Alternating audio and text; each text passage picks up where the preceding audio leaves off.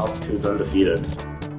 Crap Rainbow, Punch It Up, whatever it was. And not a huge fan of it.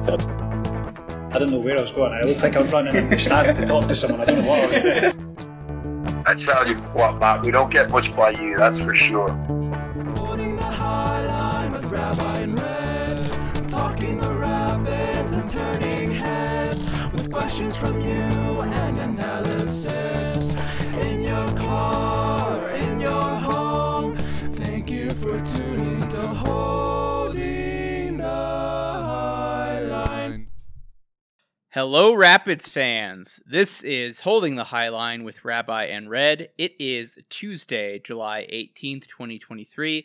My name is Matt Pollard, and I am in physical discomfort after summiting La Plata Peak, the fifth highest 14er in Colorado this past Sunday. Somehow I have not been removed from podcasting activities as a result. Leagues Cup and the Women's World Cup both start this weekend. Messi's circus has come to Miami, but we still don't know what his pub sub order is. Ronaldo's got hot takes, and I'm sure it has nothing to do with Messi starting in MLS. And the Rapids played 3 halves of soccer at home last week, and no goals were scored. I am joined now by a man who knows this podcast is going to be a total waste of time, Rabbi Mark Goodman. Hey, Matt, how's it going? I am in week 3 of boiler, hot water heater repair hell. Other than that, I did something, quite relaxing just now that I was just going to ask you and our listeners about, which is I had to iron some shirts. Matt, do you iron your shirts? Do people iron their shirts? And I think one of the things that I was really want to know about ironing is one of those life skills that I was never taught. I picked it up on my own, and I don't feel particularly any better at it now than I was when I started doing it. It's unlike cooking and other things where you get better at it through time. I never feel like I'm that great at ironing. Everything's fine, but it's not I never feel like I'm either doing it efficiently or perfectly. Matt, what's your take on ironing shirts? Not something I do a whole lot. I'd say I do it for collared shirts that have to look nice. I don't iron any of my soccer kits. I don't iron any of my t-shirts, obviously. You fold them up flat reasonably after they've been dried. No, I'm talking collared shirts. Yeah, so I do it when I have to wear one. That is obviously few and far between. I'll be honest, Mark, I get more dressed up for being in the press box at DSGP these days than I do for going into the office with it being fieldwork season. But yeah, it's the ironing board and the iron come out when I have to iron something for a wedding or other fancy event that I'm going to, and that needs to look presentable. And that is once a quarter at this point. Well, all right. I guess that's how it is then. I'm glad we got your take. Listeners, if you have any takes on ironing that you'd like to share with us, you can write to us at Holding the Highlines information, which you can get from Matt at the end of the game, or the show. You can always hit us up on Twitter, or as long as Twitter hasn't burned down, and we haven't moved over to Threads. Matt, take it away. What are we going to talk about today, considering talking about the Rapids is another version of physical discomfort, which is possibly different, but not better than climbing a 14er. Well, first of all, Rabbi, I think we have to go against one of our policies here at Holding the High Line. We are not going to be completely MLS All-Star Game or MLS All-Star Week agnostic in this, because while there is no current Colorado Rapid who is representing the MLS All-Stars, Mark, I'm looking here, I think Austin Trusty won the crossbar challenge. So there's that, and I guess semi-adjacent for you, Mr. Arsenal man, here looking at Austin Trusty for that. But other than that, Mark, I'll be honest, I might have the game on in the background tomorrow, but I'm going away this weekend. I'm going to Philly to watch Fulham play Brentford at the Link and then hook up with a few friends. I'll be meeting Rachel Krieger for the first time in person, Rabbi. Very excited about that. Very disappointed, as we talked before hitting the record button, that I won't be able to see you, even though I will be within the state of Pennsylvania. So, Mark, we're still MLS All-Star Game agnostic, but I think we have to acknowledge a former Rapids player did something in the All-Star Game. I can't remember the last time that happened. Yeah, no, I mean, just Drew Miller making the All-Star Game in 2015 was huge news for Rapids fans, but it's not like we are particularly... The All-Star break is a break for Rapids fans and for Rapids players, and that's not great, not ideal, but it should be. I think you're right. I think maybe I should have flipped it on in the background, but I think after watching and we'll get to it when we get to it. You don't have to jump to it now. But when I watched the Messi reveal on Monday, I turned it off at the end and said, I think mentally, that's all the MLS I need for the week. That was extremely disappointing, and I don't need it. So, and I also think it's quite fun to be in kind of like preseason mode for European soccer again, although, it is a vast wasteland of nothing to wake up on Saturday morning and be like, what am I going to do before synagogue? Now, thankfully, I've been solo rabbiing here in Pittsburgh for the last 5 weeks in a row and running the entire synagogue by myself. So my Saturday mornings are pretty much wake up, do a few little last bits of prep for what I'm doing at work, and then get dressed in the fancy coat and go into work. So I don't have a lot of mental space for soccer now anyways, but thankfully this weekend I get to go away. I got a final week away, and so I will catch up on all the soccer and hopefully catch some women's World Cup games, although the timing is always an issue, right, Matt? I mean, it's like the games are on at like 10 p.m. and 6 a.m. and 3 a.m. Those are your options. So maybe I'll have insomnia. Fingers crossed, right? The group stage is actually decent, Mark. It'll be 2 9 p.m. kickoffs for you on the Eastern time, 2 7 p.m. kickoffs here in Colorado. Ideal for you. Yeah, for the group stage games. But yeah, it's going to get difficult with some of those knockout stage games in which you look at it. And I don't have this off the top of my head, Mark. The finals in the middle of the night, like Saturday going into Sunday as well. Like it's going to be an insomnia final if the U.S. women make the final there. But good on Austin Trusty for winning the crossbar challenge, Mark. I saw apparently in MLS Next Pro the stuff that they had going on, that Goalie Wars was absolutely lit, which I'm absolutely not surprised by. That might be the only thing from All-Star Week that I go back and rewatch, given I am a Goalie Wars truther. But Mark, what can you say anything about what you've seen from preseason, or what the scuttlebutt is about whether or not Trusty will be a contributor to the first team for Arsenal back in European competition this season, or could we see him go out on loan somewhere else? I would totally expect him to go out on loan. I just don't. I haven't heard anything. I mean, it's just basically the difference of, are the articles I'm reading saying much? I mean, people are really excited about the Declan Rice signing over at Arsenal. I think people are wondering whether that's going to be kind of like a game changer for them, which I feel like is getting their hopes a little bit up. Saliba being back and healthy is a big deal for them. But the back line hasn't really been, and then trying to figure out the Thomas Partey situation because he had some legal troubles last year. But, it's a good question. I think the only question that I have, they also got Kai Havertz in the offseason, who's a forward, and Balogun, the U.S. player, slipped in there too. So I think with Arsenal, the questions are, too much good stuff. Who's going to shake out? But mostly, like, did they add? They added a couple pieces, but is everyone going to come good at the right time? Honestly, Austin Trusty hasn't been a major focus of the conversation, and he'd have to really, kind of light the world on fire in the preseason to displace some of the other guys at center back, like Nuno Tavares, Rob Holding, and Zinchenko, in order to kind of get in there. So that's where I'm at. I just don't. I think they probably will keep him, and maybe because there's not a ton of depth at center back. But whether he gets more time than some of the cup matches and spot starts here and there doesn't look great to me. But you know what? Like, everybody contributes on a big Premiership team to winning trophies and rings. So if he got some time, if he got 500 minutes this year for a great team, I mean, it would be good for Arsenal. I don't know if it'd be good for Austin Trusty, but I'm not. I have a different rooting interest. I think a lot of Americans, when they see an American go abroad, they want that kid to develop. They want him to play high level so that he can make it onto the U.S. men's national team. I strangely don't really have that. I don't really. When I see Americans abroad, I don't think like, will this be good for their career? Will this help develop them for the national team?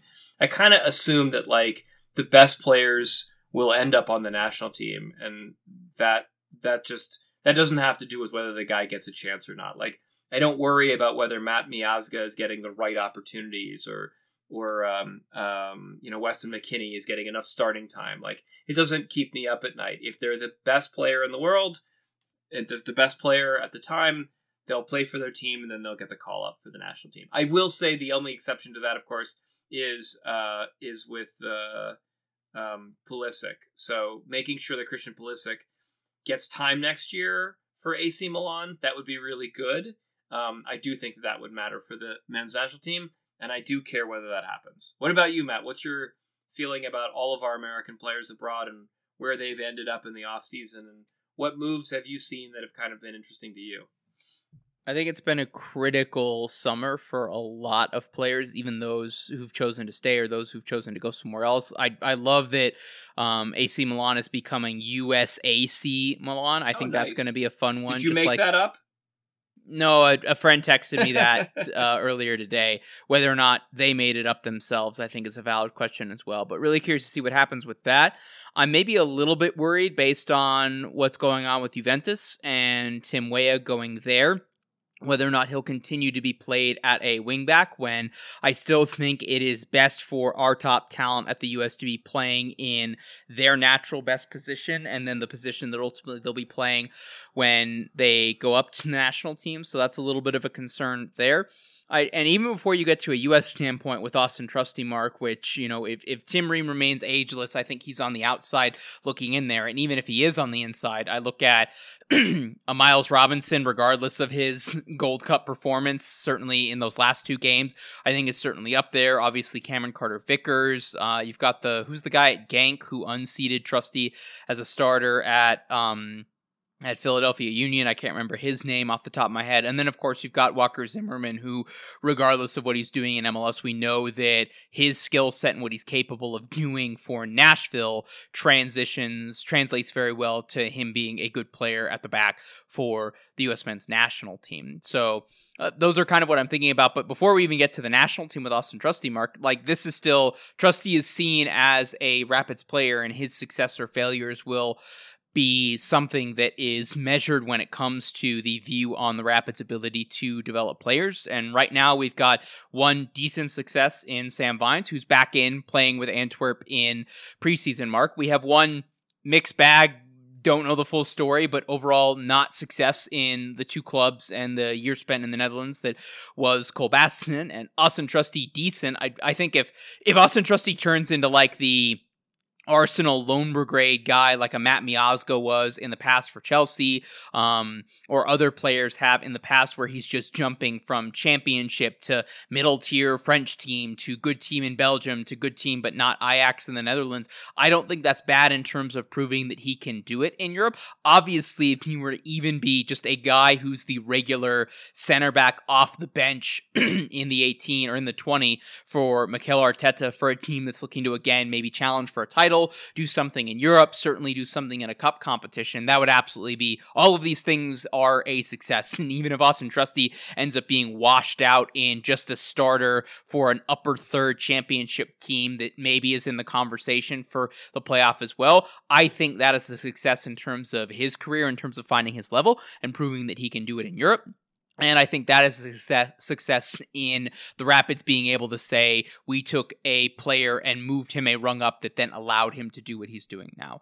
One player who we know what he's doing, Mark, and there's no question about his level as the one true GOAT, or the true modern living playing GOAT, is Lionel Messi, who's officially signed and been unveiled for Inter Miami. He's had his first training sessions, Mark. Rabbi, you and I had some fun on Twitter today when a writer for I want to get this girl's name right, Mark, because I want to give her a shout out. I want to shout out the one person who's been going to Inter Miami training on the reg and now is being inundated with a bunch of other people that are stealing quotes or stealing other stuff because of the way that media works. So Michelle Kaufman at Kauf Sports, Kauf Sports, Kaufman on the last name, was at Inter Miami training, Mark, and you can see just like down the line on the long side of the pitch, just rows of people, rows of cameras and everything, just effectively filming B-roll footage of Messi, jogging around with his teammates and everything, and her pointing out that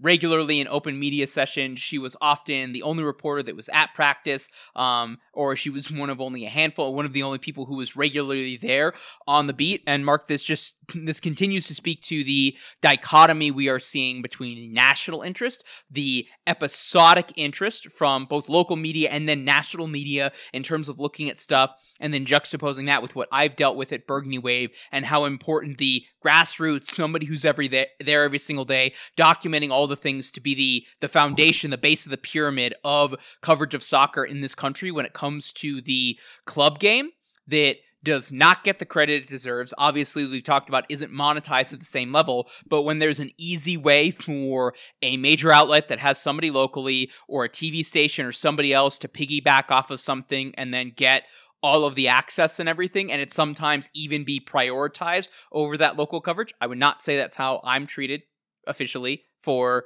covering the Colorado Rapids, by the way. That is something that we still see. And the Messi circus has come to town, Mark. The reveal, for as much as you said about the production of it being a little bit hokey, people being there, I do not think that many MLS stadiums and their crews and everything are ready for the circus that's going to be had here, Mark. You look at the ticket prices and everything. Mark, I think Messi could literally come out and just stand outside and could just stand at the pitch at Dick's Sporting Goods Park on the center circle and clap, and DSG would be sold out, and those tickets would be more expensive than that Rapids home game that's going to be September 16th when the Pids return as well. And it speaks to the celebrity status that we still have, and that being the game of soccer still, when it comes to the casual sports fan or the casual fan in America, is much more of the NBA or the NFL fan, in that they are focused on players more so than they are focused on teams, and they're focused on it from a national or an international perspective rather than what's happening locally for their team day to day. And it's Johnny come lately, and yes, Mark, it's going to get a whole bunch of clicks and a bunch of other stuff and everything, and Inter Miami is going to put out stuff on social media that's going to get millions of engagements and everything, but also, he hasn't even played the first game, and I'm already over the hoopla that comes with him, to say nothing of the fact that I will watch every single minute that Messi plays that is not overlapping with the Rapids this season. I wouldn't say I'm disagreeing strongly here, but I'm excited. I like the rollout. I think it's going well. I thought the Monday rollout was catastrophic. There were audio problems. It was raining. There was a walkway that they very clearly didn't decide to walk all the way down on because it was so slippery. Nobody could walk down it. So it was really bad. It really went really poorly. And there wasn't anything to it. I mean, like, all I wanted was Pitbull to come out and say, dale, culo, like, do his thing. But, like, that didn't happen, which is a bummer. I feel like Miami needed to go a little bit bigger with that, but it felt like the 30-minute broadcast was basically just an opportunity to get a few short video clips that they could throw up on Instagram and so on, and then it was made for short clips. It wasn't made for actual watching. But I didn't watch the first training because why? Matt and I have seen enough soccer players in 7v7 drills and, Rondo, aka 5v2, that we don't need to see the greatest of all time play Rondo. Like, there's nothing exciting to it. Like, when you've seen the Riverhounds do it, you've seen Messi do it. It's the same thing. There's nothing exciting about it. I mean, it would be cool to be there in person, but maybe Matt and I get a shot at it next year. Unlikely. I wrote all about it in a back pass I did on Messi a couple weeks ago. Hopefully I'll have a back pass up soon. Either I'll have a short article about, where we're at, or I have a long form piece coming about all of the Colorado Rapids players I interviewed about what it's like to go on the road in Major League Soccer this season, which, hopefully that should be a fun piece, and I'll get around to it. I have a couple days of vacation in Delaware to do that, so... but unfortunately tomorrow I'm just driving across the country. But anyways, and by country, I mean the state of Pennsylvania on the turnpike mostly. But anyways, I'm still excited about Messi. I'm excited about what Messi's going to do. I definitely think that he probably won't, light the world on fire in his first game. But if he just has a little bit of fantastic dribbling, a moment of brilliance, a nutmeg, a little roulette spin move, that's worth the price of admission. And I think, I took Iggy to the barber today to get a haircut, and our barber's a Moroccan guy who we just talked soccer for half an hour, which is absolutely worth the price of admission, in addition to the haircut.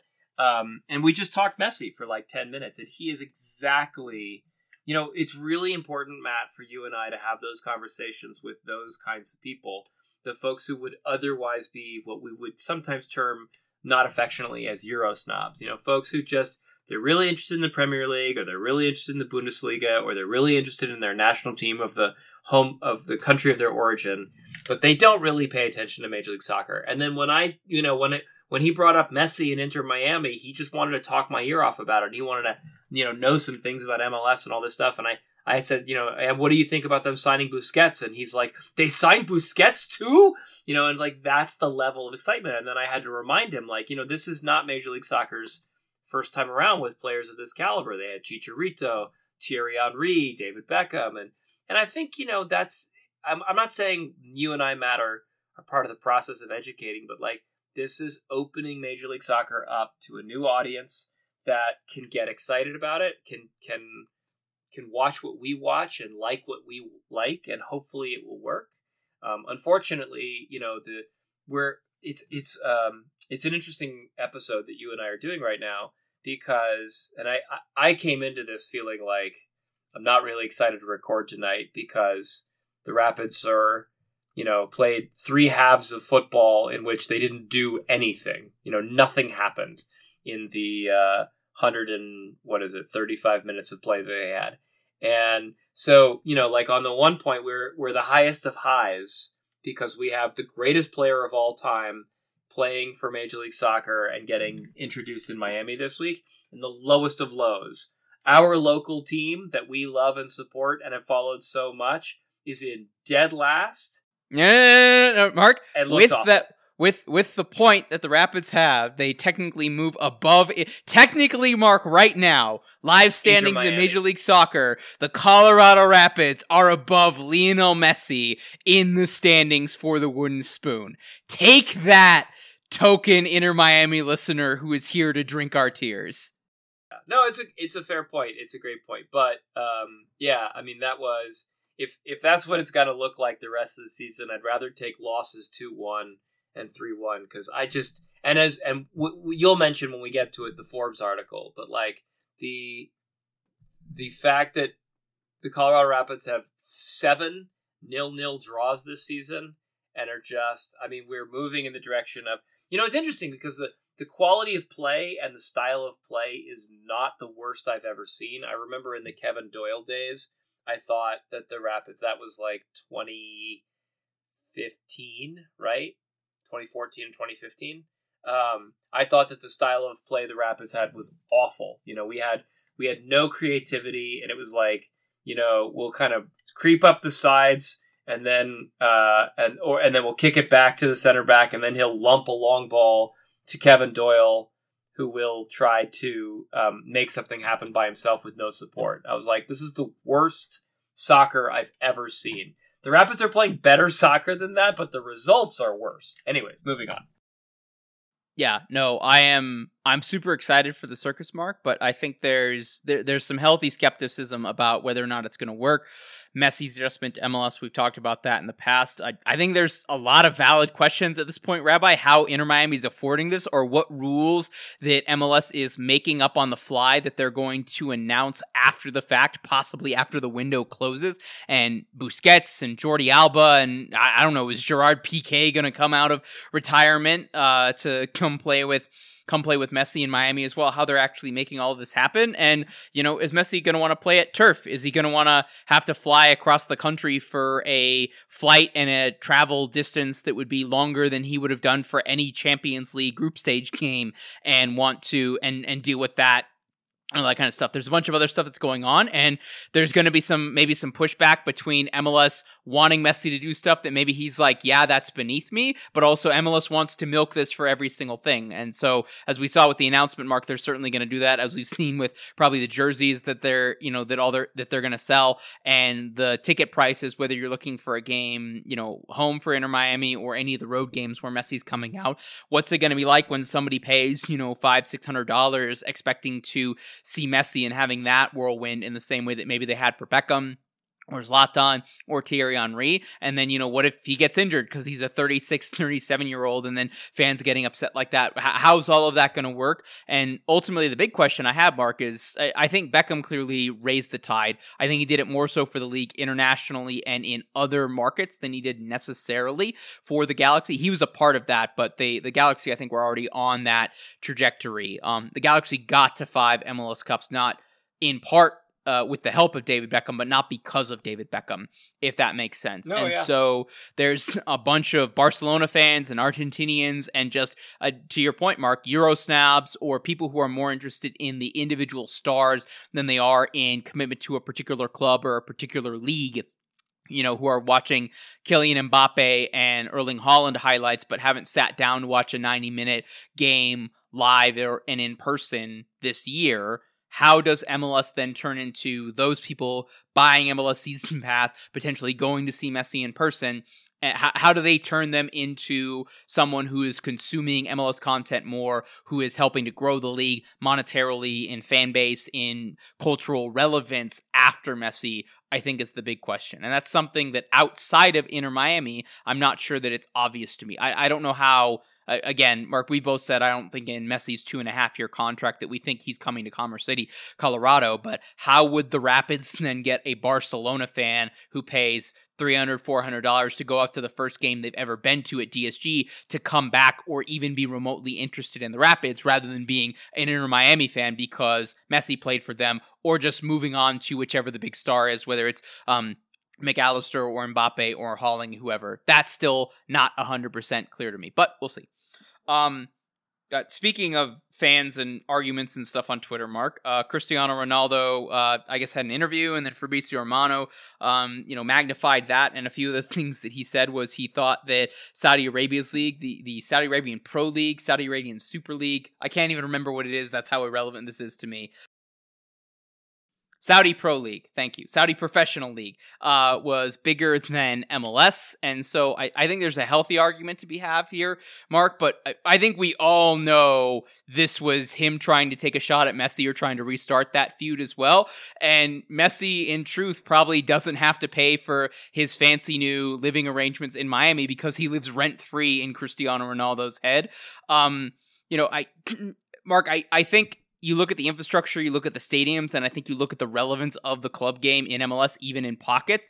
I think that's more obviously bigger to me than it is in Saudi Arabia. Obviously, if Saudi Arabia gets one of the next 2 or 3 World Cups, or gets one of the next 3 World Cups, not 2026, but 2030 or 2034, which I think is very possible, then I think we could have a different conversation. But I think they're very much closer to the Chinese Super League in that they've got a bunch of money right now. They're manufacturing or buying their relevance rather than growing it elsewhere internationally. I don't know that scouts are going to watch players in the Saudi Pro League, whereas obviously if you put a player who played in MLS Best 11 of guys who are playing in top leagues in Europe or just a first division in Europe versus Saudi Arabian players who played in the Saudi Pro League who are playing in Europe, I'm not sure those two. The played in MLS league absolutely beats the crap out of the Saudi Pro League, or even if you just did USMNT playing in Europe versus Saudi Arabian players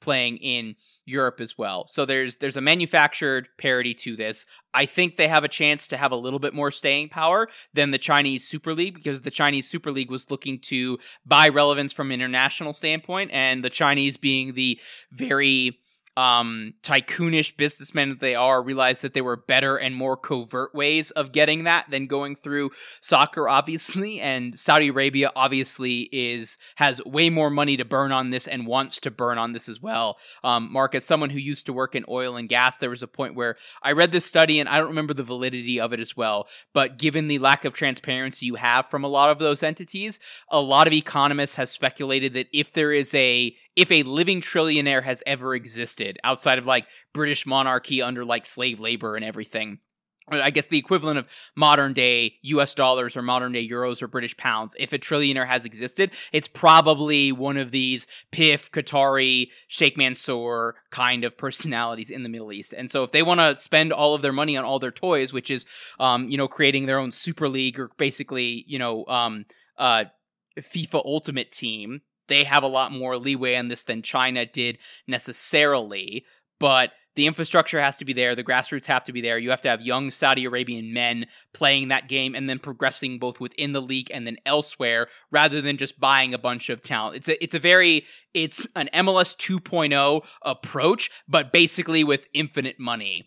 And so in that, I don't know that it's even fair to compare them. They're obviously not competing with each other on the field. They're obviously not competing with each other in terms of what they are trying to be as well. The one thing that I think is increasingly going to make the Saudi Pro League relevant, Mark, or where it's going to have some staying power other than the amount of money it has, is that it is the financial outlet for major European teams, mainly the Premier League, to keep this bubble from bursting that is just the overhyped prices that they're spending on players to where they kind of box themselves in. I think the Premier League was potentially a few years away of potentially being where Barcelona is and has been for the last couple of years in terms of them spending exorbitantly because they have that money pit, them propping up the lower parts of the pyramid because those other teams are dependent on the inflated valuations of players, those players being on bloated contracts but then being not movable. Now you have a way to move those players off your books as well that is keeping Chelsea or Liverpool afloat as well. Man City and Newcastle obviously don't need the money as well, but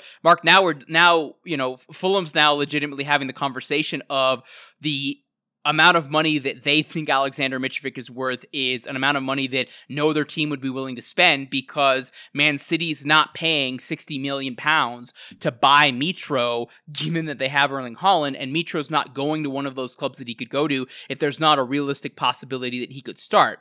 But you give a Serbian guy who wants money basically offering to quadruple his salary and pay him 100 million euros in a calendar year and everything, and you now have a league with 4 clubs that are willing to spend market value for what those Premier League teams would think that their players are worth for. Now you have a really interesting economic market dynamic as well that I think is a far more interesting conversation than Ronaldo trying to stir up some stuff with his simps on Twitter, his stans, his fans on Twitter, and doing that really just to try and say, oh, I'm playing in a league that's better than Messi's league, therefore I'm better than Messi. Like, Ronaldo, you lost. You've been losing. You, 1-0 World Cup and everything.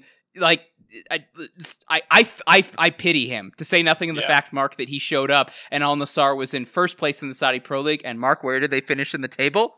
No idea. Second. So they literally showed up and fumbled the bag. Wow. They arsenaled it by getting Cristiano Ronaldo. All right, Mark, I'm done. You say what you want about Saudi Arabia, and then we can move on. Yeah, 2 really quick points. Point 1, which a number of people brought up with me, which I thought was a really good one, and I wasn't aware of this, so is basically that the top teams in the Saudi League are miles above the bottom teams, and the teams that were able to buy big players are those teams. It's I'm looking at their table now. I can only remember off the top of my head Al Hilal and Al Shabab, but Al Ittihad, and Al Nassr. So those 4 teams are it. And then someone else was pointing out that the teams at the bottom of the table are so bad that I think someone tweeted today that they're that was Kevin Kincaid from Philadelphia was saying that they would be no match for the Colorado Rapids, and I said, don't overestimate the Colorado Rapids. They're not that good a soccer team. I'm not sure they could beat your average U13 team these days. But anyways, well, they could tie them, but they couldn't beat them. So anyways, that's, I think, the issue that I have with Ronaldo. Yes, the top 4 teams in the league are probably better than a lot of the teams in Major League Soccer.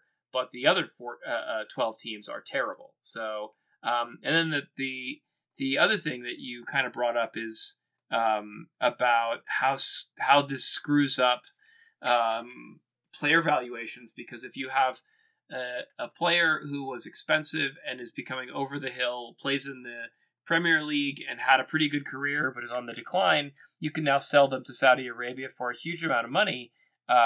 And that's not really a realistic valuation of what they're really worth, because the Saudi League has screwed up and warped the market.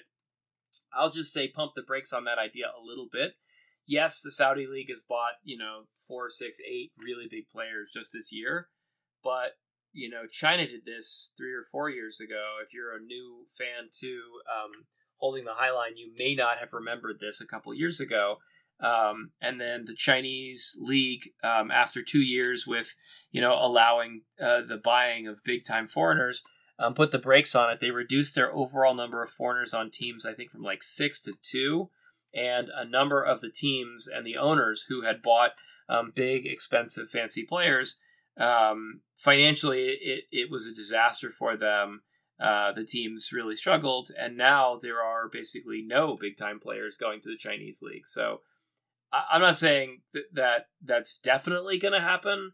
I'm saying a league nobody's really ever thought about before suddenly spending oodles and oodles of cash on players who are over the hill in pursuit of something that nobody really knows. Maybe, world renown, or, more fans, or a FIFA Club World Cup invitation.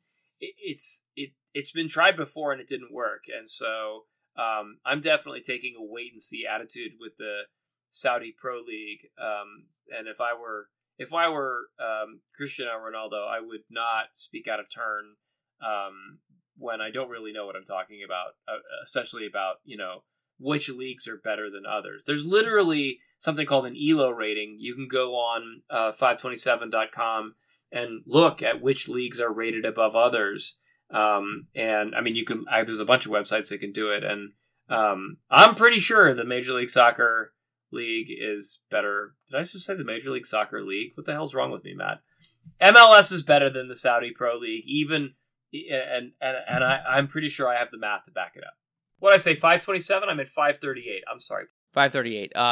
The Saudi Pro League is top heavy, as we mentioned, folks. So it's 4 teams that are effectively owned by PIF. So that is coincidentally the other kind of interesting and more and conspiracy theory mark that I've seen that I think is more plausible than PIF being a effectively shadow owner through Todd Bowley's capital fund and everything, and that's why they're buying all the Chelsea players. I think the more interesting question is all of these players that are going to Saudi Arabia, that are going to those 4 clubs that are owned and run by PIF.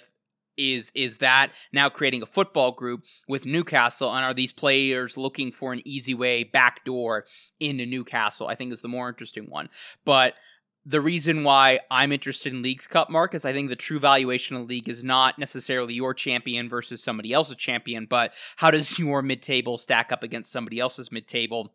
Would a team that fights relegation in one league go to another league and comfortably avoid relegation? I think that's the more interesting question. Why do I think the Premier League is the best league in the world right now? Because there are mid-table teams that are buying and spending more money than teams that are in and around Champions League qualification in other leagues. There are mid-table teams in the Premier League spending more money than the Milans, than German teams that are not Bayern Munich, certainly than French teams that are not PSG, etc. And so if you want to compare that, Rabbi, you've got 4 super teams and effectively 14 poverty franchises. Let's be real, Mark. I can count the number of poverty franchises in MLS on one hand, and I think there's a real possibility, Mark, there's maybe only one poverty franchise in MLS. So, okay, do I think that the Rapids are necessarily...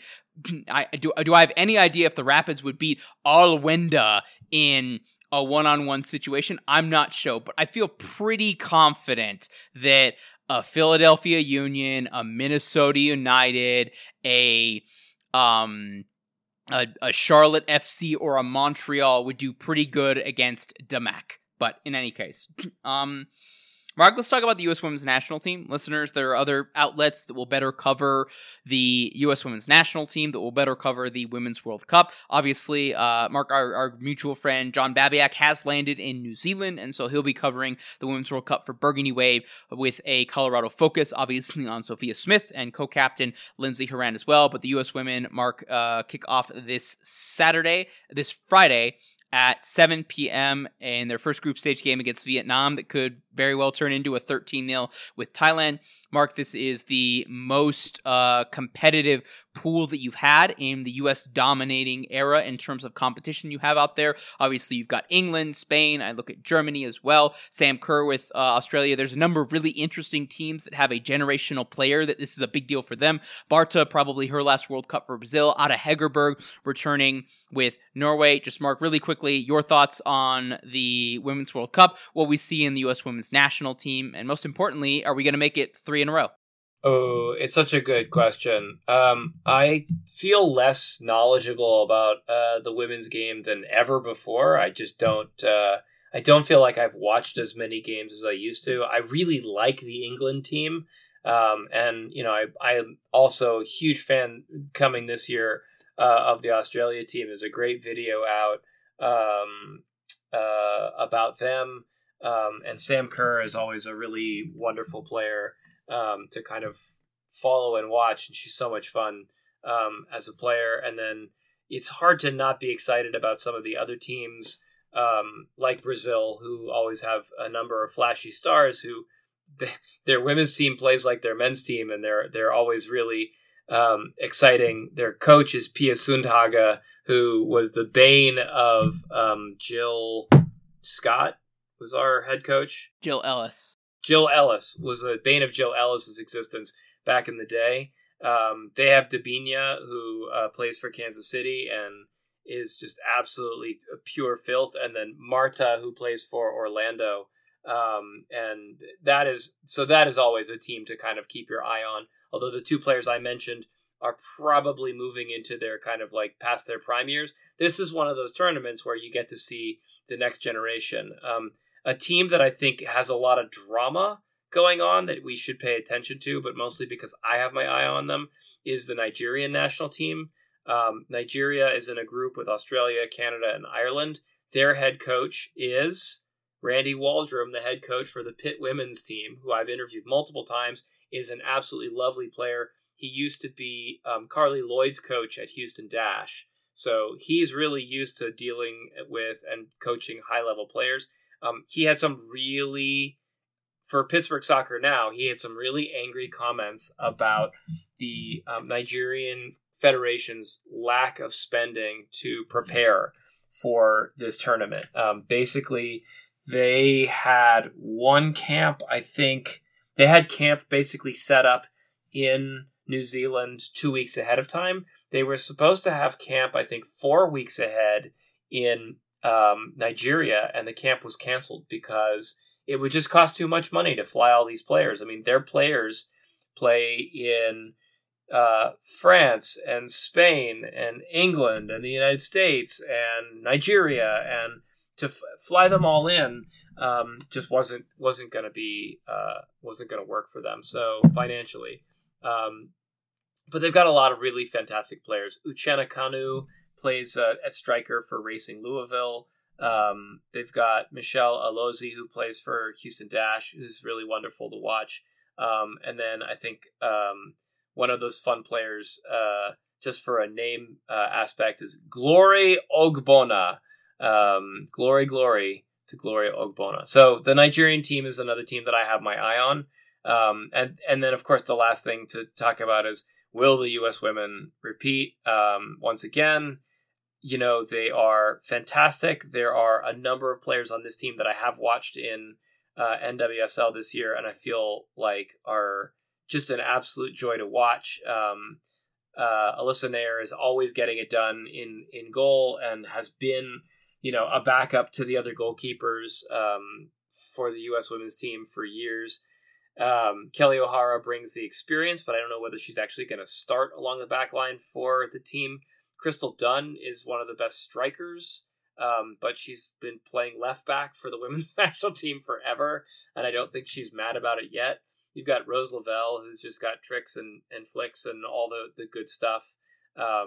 Lindsay Horan does everything you need a person to do in midfield in history. And then the last question for me is, of course, there's so much goodness up at forward. I mean, personally, I'd like to see Trinity Rodman start in the middle, with Lynn Williams kind of like coming off her side in something like a 4-4-2, but they're good enough that they're probably going to play 4-3-3. They're probably going to start Alex Morgan because of, her experience. They will rotate a lot, and I think one thing that soccer fans who are less aware of what the women's team is gonna do may not be aware that Megan Rapinoe is probably not going to start any of these games. She's probably going to be an 80th minute super sub at best, and that's because she is past her prime, and even she has said that. I mean, she's basically said, I am really happy to come off the bench for this team. So there's a lot of good stuff for this team, but I do feel like maybe the cracks are showing in the armor, and that maybe it's somebody else's time. The three teams that everybody is talking about are kind of the three teams that everybody always talks about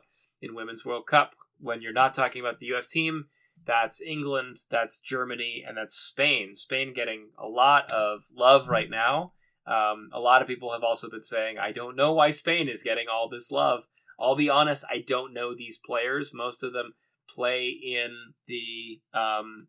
they play for Real Madrid or Barcelona. And almost none of them, I think none of them play in the U.S. So I haven't seen any of them play, and so I can't say whether they'd be good or bad. My assumption is that there's also, it's a lot harder to know who's good because the NWSL and the Women's League in England, Spain, and France are all much better than they were 4 years ago. 4 years ago, NWSL was really the only show in town. Now there's lots of good teams around the world, so it's harder to know who's going to be good. Mark, breaking news here. Arsenal FC narrowly defeat the MLS All-Stars in the MLS All-Star Skills Challenge. So, big news. Big if true. Maybe if they had Rapids leading scorer Andrew Gutman, they would have done better in that regard. But in any case, Mark, let's actually talk about the Colorado Rapids. Do we have to? Minutes. This is a Rapids podcast, so listeners, this past week the Rapids played a combined 3 halves. They played the second half against Portland from the rescheduled or second half resumption from the 4th of July game against the Portland Timbers, and then they played the full 90 minutes against the Houston Dynamo. They were basically 3 of the exact same half. The Rapids huffed and puffed. They had decent energy. They got the ball into good areas. There was not a whole lot of finishing going on. Mark, obviously no goals scored by either team in any of the 3 halves that were played. Andrew Gutman now has looked fantastic, Mark, playing, in 2 weeks with the team. He's played 90 minutes twice at altitude for the Rapids, and him and Calvin Harris have been an absolute breath of fresh air. But I don't know. We're lumping these together, listeners, and I'm not going through all of the chances because you've literally seen this exact same game before 6 times. And Mark, 6 times, that is the number of 0-0 draws the Rapids have this season at home in 12 league games played. Mark, do you have any good things? I have Andrew Gutman. What am I supposed to say here, Matt? No, I don't have any good things. His team is crap. They can't score goals. I mean, you're right. Andrew Gutman looks fun. I don't agree on Calvin Harris because he doesn't score any goals. He does look like a breath. He looks different out there. I mean, but we could have Kevin Cabral dribble the ball straight forward, get into an exciting position, and then miss. I mean, there's a lot of guys who can do that. We have a plethora of options of guys who dribble straight forward, and I mean, Jonathan Lewis is fantastic at getting to the end line with the ball and then producing absolutely nothing. So. I'm sorry I burst your bubble with good thing, but I saw very little good. I mean, yes, we worked three quarters of three halves of football with no conceding no score, and that means that the midfield is still holding it down. Connor Ronan is still roving, destroying very well. Acosta looked quite good. Again, doing the job that he does, but These are not good thing. These are mediocre thing that I'm underwhelmed by and not satisfied by, I suppose. Matt, you want to go to bad thing now? I mean, just the two quotes that really stand out for me, Mark, was Robin's opening statement from after the Portland game, after the second half, saying that the result matched the oddity of the event, and just that looking weird. And Mark, I'm a little bit disappointed in you with my intro when I threw it to you saying it would be a total waste of time, and you didn't respond with "holy." So, well, I knew we're a clean podcast, Matt. I can't do that. I can bleep it. I suppose. Drew Moore dropped an F-bomb on the pod that I dropped on Saturday. Nice. Sunday, Mark. So I think, yeah, it was very inadvertent. Drew was a wonderful interview. If you haven't listened to that episode, go get your wholesome Drew Moore for 45 minutes of content. That will not be a total waste of time. Mark, I increasingly think that Drew Moore is just the Tom Hanks of the Colorado Rapids, and it's wonderful. But bad things. I mean, Yappy continues to get in good areas and not really create opportunities, Mark. Obviously, I've talked in the past about where I think Cole Bassett's kind of been trending as well, both both how he's playing on the ball, how he's playing off the ball, and then his reactions to how he expresses the frustration with what's going on there. I mean, it's looked better defensively. We've seen Frazier go to more of a back four as well, and I think there's comfortability with that, with Keegan Rosenberry being the stay-at-home fullback that you have, and Gutman being the more going forward one on the left side with Calvin Harris. And then Andrew Gutman, Mark, also got reunited in the latter minutes of the game against Houston with Jonathan Lewis, who he actually played with at the old Chicago Fire Academy. So, if you think that he and Calvin Harris had some chemistry, he and Johnny have known each other for maybe almost half their lives at this point. So that's something there. But they've looked a little bit better defensively, obviously, but they've played now, if we're including the LA Galaxy game, I'll include the last 4 home games effectively, which is that they've played teams that have come in, not been in a good run of form, and have gone there playing for a draw. And so it's too easy, Mark, for whether it's Houston, whether it's been Portland, to absorb that first wave and then make some changes and adjust in the second half to really kind of deal with that as well. And so I don't know how you get better with that at this point. I think we know now the news is out on Kevin Cabral. Nobody else has really been effective from an attacking standpoint. Navajo better be, the second coming of Messi or the second coming of Neymar in order for this team to do something offensively. But it's just I'm running out of things to say, Mark, and I thought the Forbes article said it really well. So let's bring that up as well.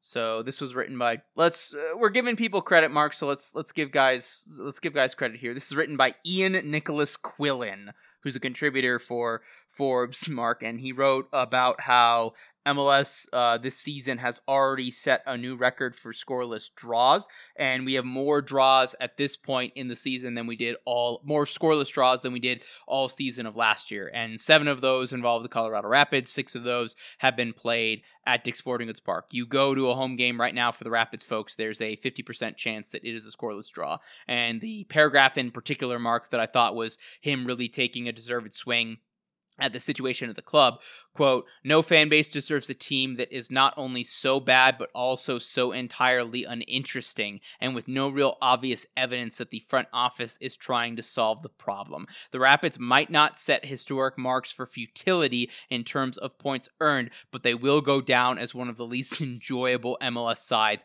to watch." So to your point, Mark, there's earlier in the pod, there's kind of this dichotomy between we've seen Pablo ball, we've seen Gary Smith ball, we've seen the Rapids be less aesthetically pleasing, we've seen them be less ambitious in their style of play, but gotten better results. And that speaks to where the club's at right now with the injuries, with Ray Frazier's handling this. And regardless of what you think's going on in the transfer window or where there, I think, are valid excuses or valid reasons, that's no individual person's fault, Mark. Just this is where the club's at right now. They're irrelevant.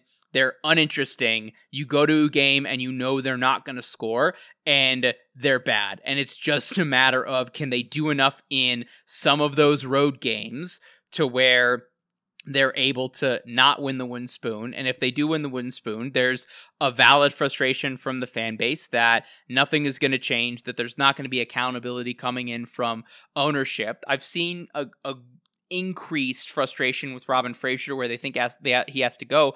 But Mark, I think we'd agree he's not the main problem or not the biggest problem that the Rapids have right now.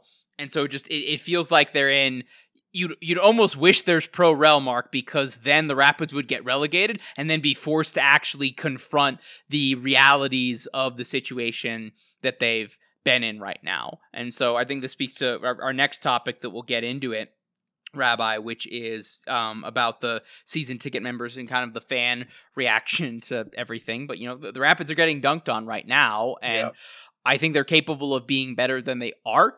I do think they are improved with Navajo coming in and certainly with Andrew Gutman. I think they have a chance to be much better by season's end than they are right now, or they have been for the last 2 months as well. But, Mark, with Leagues Cup, the Rapids are going to play that game against Toluca on the 31st. They're going to go more than 2 months between home games. I'm exhausted with the season, Rabbi. I'm already ready for it to be over. I think mentally there's a lot of Rapids fans that are checked out. I heard from a member of C38 the other day saying every single game is just one game closer to 2024. Oy. I feel like for the last 2 months, I've been at Dick's Sporting Goods Park every single Wednesday and every single Saturday. We're halfway through July and there's 5 league home games left in the season. And it's Wow. New England and Seattle in the same week, and then you've got the rescheduled Vancouver game, Austin, I think, and then RSL on decision day as well. There's a mathematic way, Rabbi, for the Rapids to be eliminated from playoff contention before they play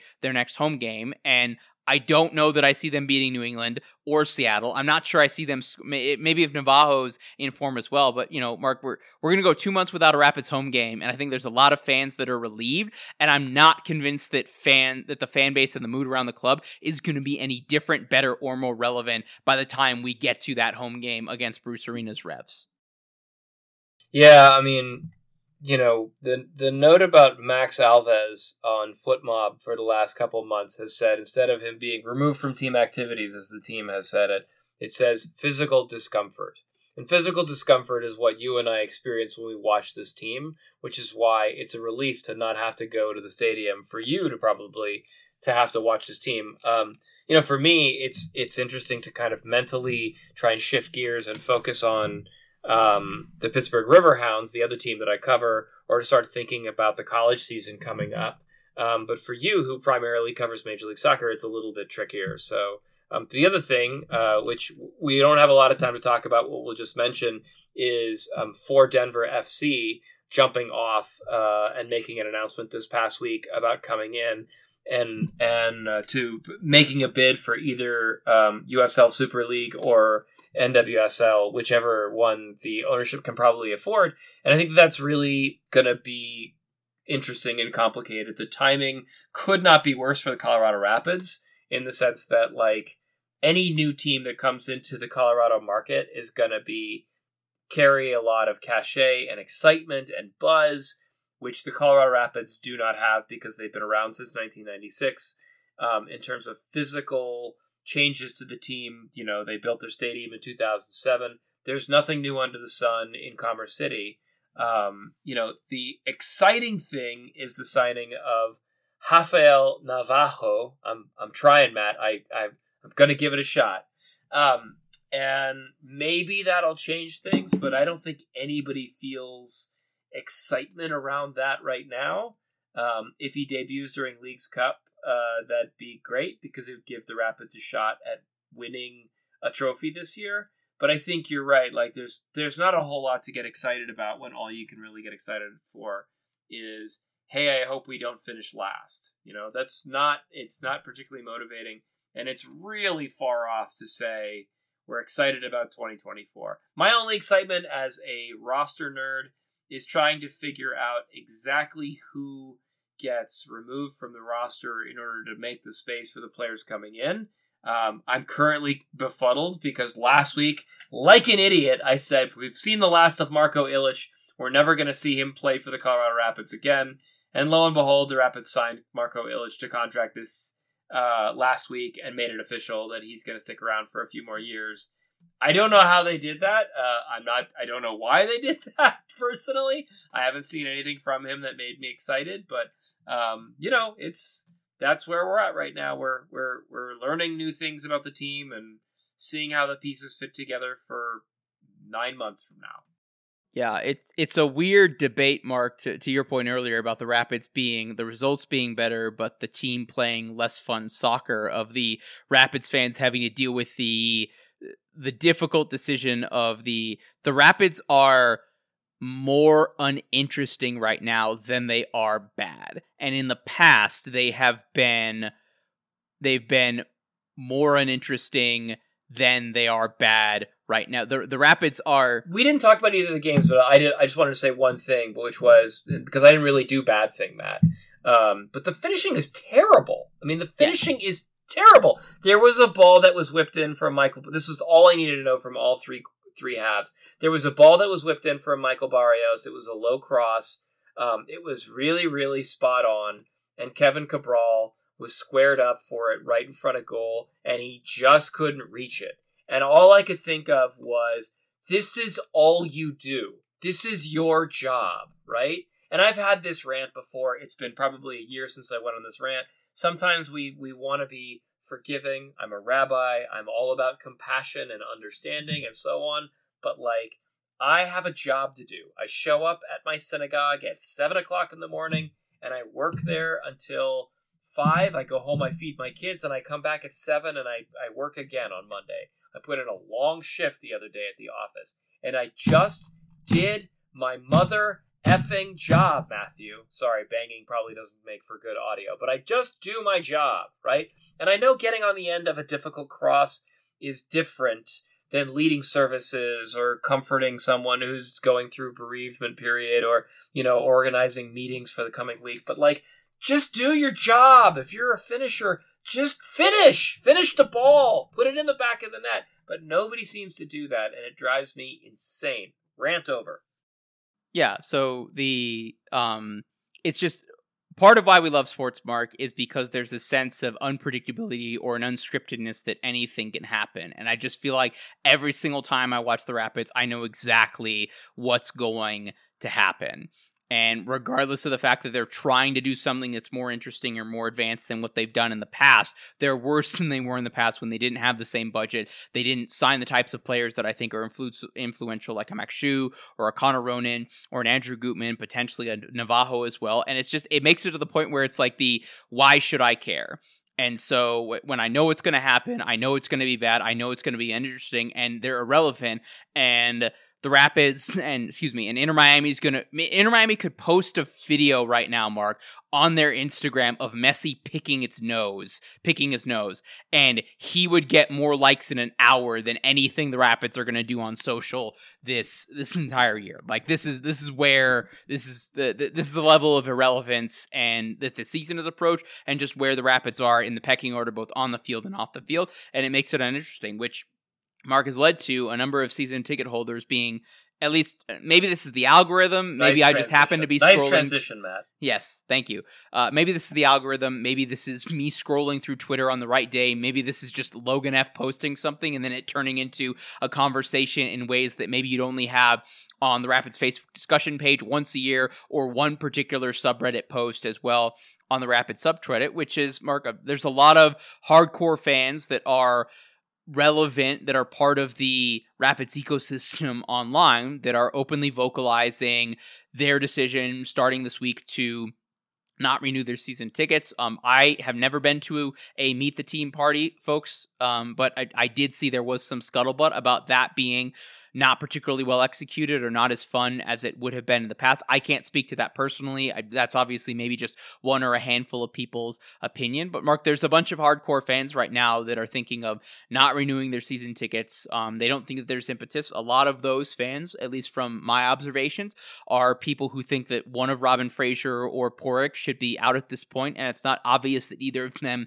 are going to be out anytime soon. They're not happy with enough of the changes that have been made. Let's see what happens with the Vaho. I think that's the one interesting new unknown that we have right now. And this couples on top of the fact, Mark, that, we've seen just the continuing increase of prices for season tickets. A friend of the show and Burgundy Wave contributor Joseph Samuelson, he and his wife moved over from being on the east side of the stands to the south stands because they got a little bit more expensive.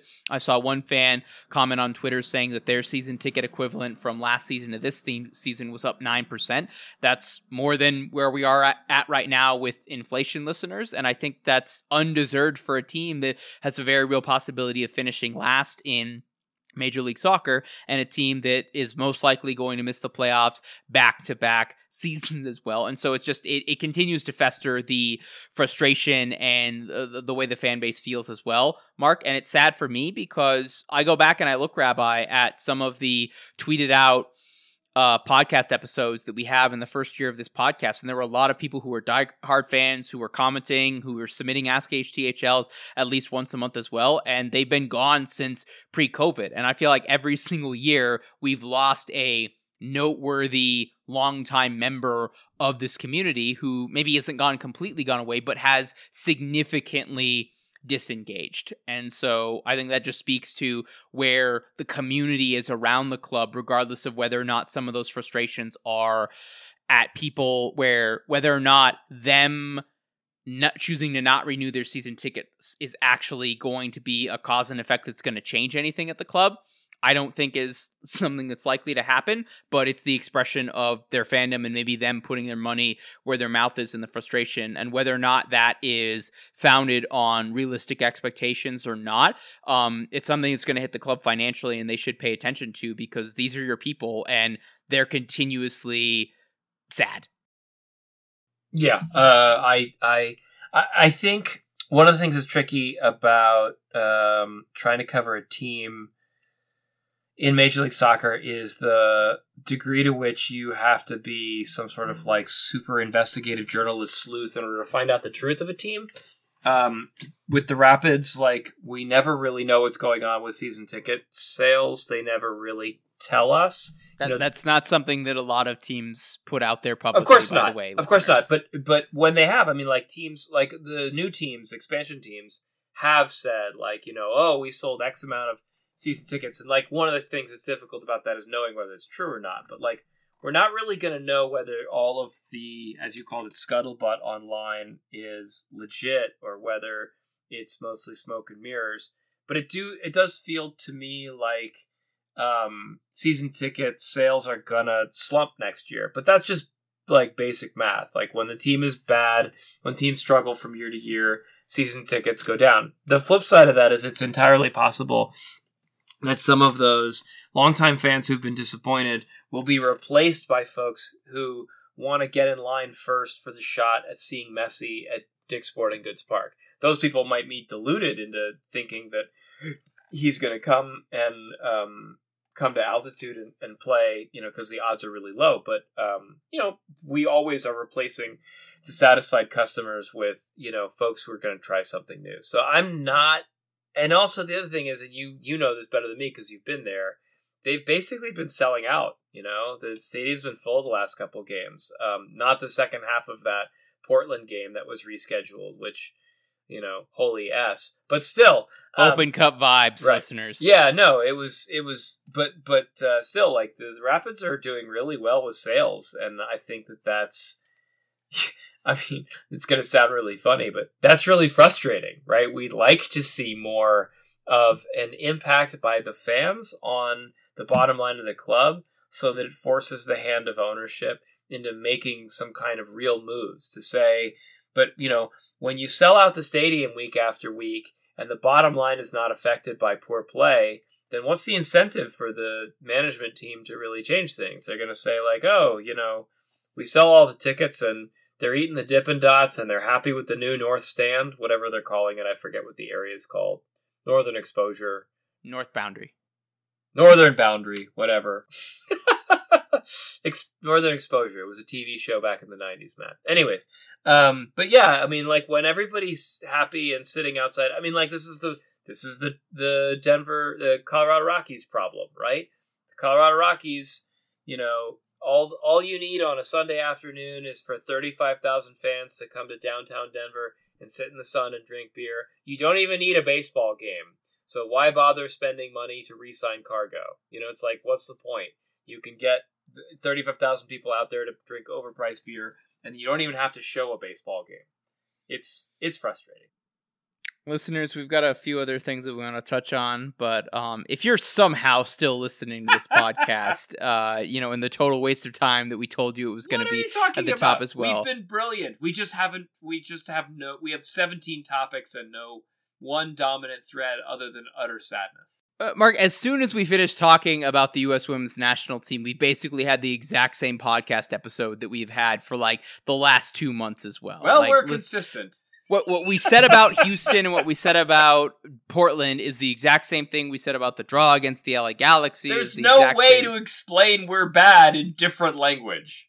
And that's that's again what's, I think, that is another component that I think is fueling the disengagement and the frustration. And I'm running out of different ways to write a gamer about a 0-0 draw at this point, Mark. I don't know what else to say about it. But listeners, we got a bunch of pint glasses, and we appreciate you, and you are our people if you're somehow still listening to this. And so, Mark, tell our listeners how they can best support the independent coverage of the Colorado Rapids in a way that potentially, gives a platform and a sense of community for these Rapids fans who are canceling their season tickets to commiserate. Beautifully said, Matthew. Holding the Highline is a reader-supported publication. We do this out of love, but website hosting and buying gas to go to training ain't free. If you value what we do, consider becoming a paid subscriber at just $42 a year or $5 a month. If you do it by the end of this season, we will mail you a brand new Holding the Highline pint glass where it says cheers to the six on the back. Note for subscribers, probably hand wash, don't machine wash. It's kind of got a somewhat gentle texture to it. So it'll last longer, Bubala, if you don't put it in the dishwasher. It's the hot water that's going to kill it.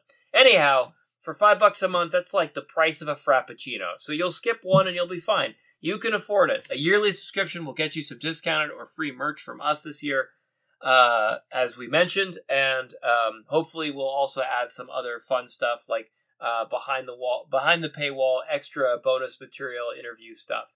You'll be supporting citizen soccer journalism, and we appreciate it. Cheers to the six. Matt, back to you.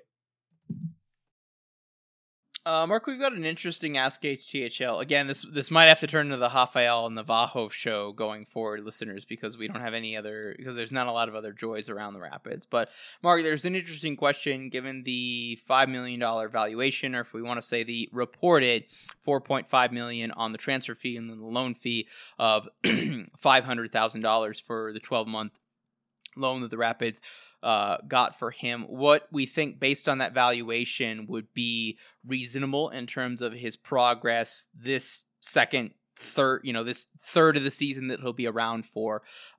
Everything that I've heard listeners that they're hoping that he'll be available for Leagues Cup. Mark, at time of recording, based on Navajo's Instagram story, he is not yet in the United States.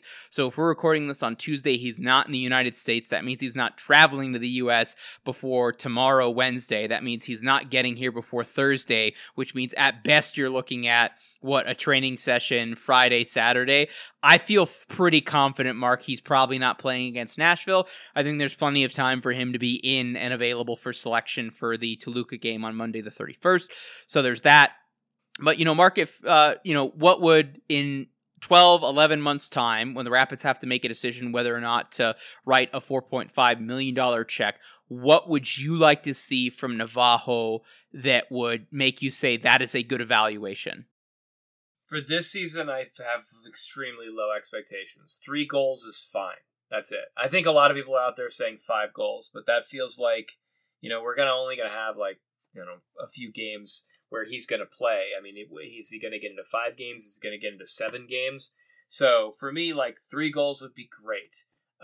2 goals would even be something, because it's really about next year that we're interested in. And if he could produce what Diego Rubio produced last year, which is 16 goals, that would be great, because that would allow Diego Rubio, if he's healthy, God willing, to move back to attacking mid or to be an underneath supporting striker to Navajo. And that would be a really good, I think, tandem that I think Porrick Smith understands, that we want to take the pressure off Rubio and give additional scoring opportunities for other players. It might allow Cole Bassett to swing out wide and be kind of more of a swingman pivot as opposed to what we've got Barrios and Lewis doing right now, which is being straight line, bombing out diagonal runners, right? Their talent is their ability to race past you to the end line, but their problem is more so with Lewis than with Barrios. He can't find you once he gets to that end line. He can't find Navajo. He can't find, he could find Rubio, but there weren't so many hookups like that this year. And then, nobody can find Cabral because he's either in the wrong place or he's not going to fish it anyways. So those are the problems that we've got to solve. Most of the problems that this team needs to have is in the front five in the attacking phase of the game, trying to figure out what they do there. The back five, as I like to call them, or the back six, are not the problem. Acosta, Ronan, the Abubakar, Makshu, not the problem right now. And especially with Gutmann kind of coming in, we're going to have to get exactly how to pronounce his name. Is it Gutmann? Is it kind of Germany sounding, or is it good? Andrew Gutmann. Gutmann. Sounds like my name. It's really confusing. Are we going to have that problem, do you think, this year? We're probably not. Anyways, all right, that's my take. What do you think, Matt? What do you want to see from Navajo? Mark, I get it. You think that all bald white guys look exactly the same, and I think that's incredibly discriminatory, and you shouldn't be judging other people for that as well. This is a joke for those of you listeners who've never seen my picture. I'm a bald white guy named Goodman. All right, Arne Slot, shut up. I want to talk about the Ask HTHL. So I for the rest of this year, Mark, what I want to see from Navajo from when he arrives to October 21st on decision day is not quantitative and mostly off the field. Do I want to see him adjusting to MLS well? Do I want to see that he's not perturbed by the amount of travel that he might have to deal with as well? Do I want to see him fit at altitude? Do I want to see him getting along with his new teammates? Now, I realize that's harder to quantify and more behind the scenes stuff as well, but I care more about that than I do honestly whether or not he's scoring goals. If it leads to him scoring goals, great. But I think if we're talking about what he's going to do if we're talking about next season, Mark, it's not just what does he do in the first half of next season, it's almost 2/3 of a season by the time you talk about when the loan is actually expiring. So what would I want to see from 15 to 20 games from him, and then maybe 22 all comps if we throw in an Open Cup game or there? I would say double-digit goal contributions would be nice. If he's given me 7-3, 8-2, 6-4, something like that, and the Rapids are competing for a playoff spot, then I think that's value now in terms of what I think would be worth investing in for a player who could then continue to grow within the club, and then also potentially have some monetary value at the end of certainly signing a permanent deal with the Rapids, TBD on DP or what that would look like and everything. But that's just off the top of my head what I would see there. Other thing I want to mention, Mark, Alex Gershback, who now is just fallen further behind the pecking order with Gutmann's arrival. The club announced last week that he had successful surgery to deal with an abductor tendon injury, and that'll have him out roughly 6 to 8 weeks, listeners, and that puts him coming back, if we're talking about by the time the announcement happened and when the surgery actually probably took place. We're looking at late August, realistically, possibly into September, listeners. Mark, I was at training early last week, and I reported that Gershback was there and working on his own, and he came out maybe halfway through the actual training session, and he was just like briskly walking laps around the field, which I thought was a little bit weird. I mean, we knew it was a lower body injury, so maybe it was that's the way to work some muscle or soft tissue something. It was really particular, like there was a technique to what he was doing and how he was stretching as he was going through the curl. It wasn't just like randomly, it wasn't just like, it wasn't mindless, not thinking about it walking. And so that was the thought I had, but I was like, that's kind of weird. Like, he's not even walking with any real pace or anything. He's checking his watch, so this isn't a cardiovascular or a heart rate kind of a thing. It's a weird thing for him to do. Maybe he's doing it of his own accord to kind of watch training and seeing what's happening there, but in hindsight, that makes a little bit more sense. Was that done as prep for the surgery, or was that done as part of the initial start of the recovery and the surgery had already taken place by the time I was at training on Monday? I don't know enough about the foot and the ankle to judge that to say that medically speaking as well. But in hindsight, it makes a little bit more sense. And really for me, Rabbi, this is where I think a lot of listeners are going to now wonder, was this something that was lingering, that was maybe affecting his form or his ability to get into the team, and now the club was looking to move on from him? Was this something that maybe started much earlier than when he was on the injury report list, and then now it took a while for the medical team to identify it and then actually properly deal with it as well? And did they only choose to deal with it in a way that would have him out long term once a replacement was in there as well? And then does this speak to the fact that maybe something about the way Robin Fraser is training the team with the coaching staff, the way the medical staff has handled injuries this season, or the infrastructure? Is this something that potentially started and has expounded from that period in March, April, or early May that led to all of those injuries? Have we truly not had the true version of Alex Gershbach because in the first 6 weeks of the season, he was getting used to the league and just absolutely getting cooked? And by the time he got used to what Frazier wanted from him tactically, getting used to the style of play, getting used to the amount of travel and everything, this injury or something that predated it started it, and like how we never saw the true best version of Nana Boateng, Mark, because of a bunch of reasons, some of which were not his fault. Like, has this just led to it not working out for Alex Gershbach in ways that it didn't work out for Yunus Namli long term? And now at this point, Mark, are we looking at, nobody's going to sign him, obviously, coming off of this injury as well, but, if he plays a couple games in garbage time late in the season as well, like if the Rapids were just thinking, yeah, this guy isn't part of the plans, it hasn't worked out, Gutman's looked better in 180 minutes in any 10-second period. I look for what Gutman's done compared to what Gershbach has done at any point this season, including in the Open Cup games against lower division opposition. And so at this point, Mark, do the Rapids just think, hey, can we get $50K in a transfer fee? Would Sydney FC want him? Is there another second division team in France that would want him back, having known him there? And can we just allow the player to move on from a year that didn't really work out, that was supposed to be a nice adventure? And where did all of this start? All of these are good questions I don't necessarily have the answer to. I don't know that I care, Mark, because Andrew Gutman is him. Mm-hmm. Yep. Listeners, this coming Sunday at Geodis Park, Nashville's new stadium, the Rapids are taking on Nashville SC. It is the first of 3 games in their group in the Leagues Cup, Mark, and I look at Nashville right now, Rabbi, and they have been struggling. They have lost 5 of their last 7 games. They had a win at home against St. Louis. They had a win at home against DC. There have been a couple tough road games in there, but their last 3 games, a 1-0 loss at Chicago Fire, a 2-0 loss to Philadelphia Union. That was a home game. And then at FC Cincinnati, they lost 3-1. Not a whole lot of shame in their Mark. And then it should be pointed out that it's been a rough month for Hani Mukhtar, who has an assist recently, but he has not scored a goal, Mark, in the month of July. Granted, last time that he did score a goal, he scored a hat trick in that 3-1 win against St. Louis City back on the 18th of July. So he has not scored in 6 games, and he has not scored in 1 calendar month now. That is a long time for what I would argue, Mark, is one of the 2 best players in Major League Soccer. So this is a Nashville team that's not on good form, that in theory could be had, Rabbi, but at the same time, what other team would you want to play in a competition that technically doesn't count towards league play other than the Colorado Rapids to come in, potentially outplay you between the boxes, not provide any threat whatsoever in the final third, and then your best player gets 1 moment of brilliance and you win the game 1-0. Mark, I don't know what to...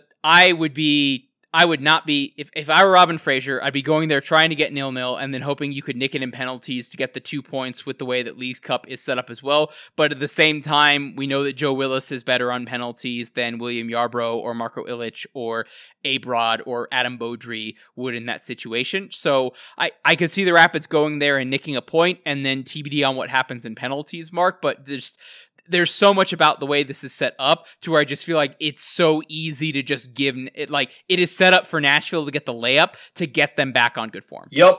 No, there. I think you spent a little bit of time at the beginning there trying to convince yourself that the Rapids have a shot at this. There's a couple other things I just wanted to mention about League Cup coming up, which is like there are a lot of really tasty, exciting matchups coming up in this tournament, and a lot of games on Friday, Saturday, and Sunday that a lot of people are gonna want to tune into because there's such novelty factor to them. This ain't one of them, right? The opening game is Inter Miami versus Cruz Azul, and it's probably Messi's debut. That game is going to be bonkers. People are going to be lit for it. In the latest game, Club Leon are playing Vancouver in a game that is a really exciting matchup because Leon are so much fun to watch. The next day, you've got Montreal playing Pumas. And you've got Cholos Tijuana playing Philadelphia in what will be a fantastic matchup. And then the Sunday game that everybody's going to want to watch is NYCFC versus Atlas. Those are just great matchups. Nashville, Colorado is not that. It's just not. And the Rapids don't look very good going into that game. Robin Fraser has to figure out whether he has some sort of unique approach to this short series in which he needs to get 4 points in order to move on, or whether he is just going to roll out what he's been rolling out, same formation, same guys, and hope to get a result. I don't really fully understand if there's any way the Rapids can do something here. I don't think historically we've played very well against Nashville. We haven't defended Hani Mukhtar particularly very well. Walker Zimmerman has always been a beast against us.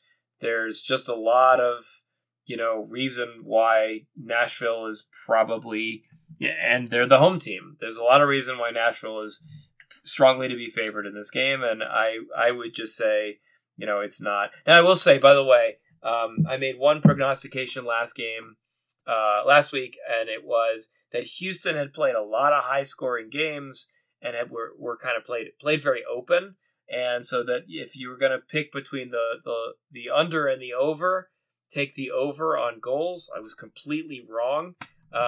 So never think that you should listen to what I say and bet actual money on it. It's not a good idea. But that being said, I'm picking the Rapids to lose this game, 2-0, 3-1, something like that. And for it to be official that our season is completely dead and pointless, as opposed to where it is right now, where it is mostly official that our season is dead and pointless. Yeah, no, I've got the Rapids losing this one, Mark. I think the best you can hope for is a 0-0 or a 1-1 and then trying to do something in penalties. And I wouldn't bet for that happening based on the fact that Hani hasn't scored. Does this game go to penalties? Yes, so the format that they have, Mark, is that there are no draws. So effectively, it's if you're tied after 90, you go to penalties. So it's 3 points for a regulation win, 2 points for a penalty kick shootout win, and 1 point for a penalty kick shootout loss. Effectively, the hockey scoring, but with 3 points for that's a great format. Isn't that the same format that MLS Next Pro uses? Yes, I believe. I believe so. I don't remember if the point scoring is the same or if they just use that as a tiebreaker off the top of my head.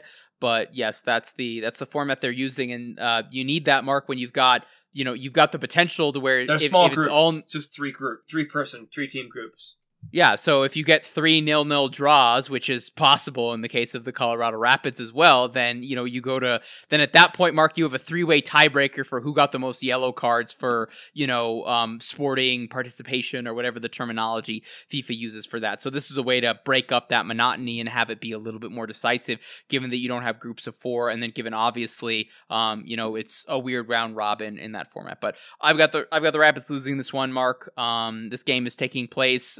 Rachel Krieger and I will probably be post-gaming Fulham's win over Brentford at the link as well. So I'll be honest, I'm not sure if I will be watching this game live or when I will be watching it as well. There's 5 other Leagues Cup game, Mark, that I, whilst being out of town, will be more interested in checking the score of than what's going on with the Rapids. And that speaks to regardless of the fact that this is technically a new competition and nothing of what the Rapids or Nashville or Toluca have done previously affect this, just shows where we are in terms of our lack of confidence around the team going into it. And, we'll see. Mark, we've been talking this has gone an hour and a half, which is way too long for talking about a team that How dare you? They played 1.5 games last week and didn't have a goal scored, so let's get out of here. It's absolute pearls of wisdom from our lips, folks. We have brilliant things to say about soccer, and we just cannot be restrained. But we should give it up. Matt, tell them how to hit us up on the socials and hit us on email. Listeners, you can follow us collectively on Twitter at soccer_rabbi, at LWS Matt Pollard, and at Rapids96 Podcast. You can email us at rapids96podcast@gmail.com. You can check out our written content at the Substack, holdingthehighline.substack.com. View us in web format, sign up for our email newsletter, and that's also where you can become a paid Highliner to support the program, support us, and get a pint glass, $5 a month or $42 for the year on our Substack. You can check out Mark's non-Rapids related written content at Pittsburgh Soccer Now. You can check out my other Rapids content at burgundywave.com. Listeners, we will see you next week. Peace!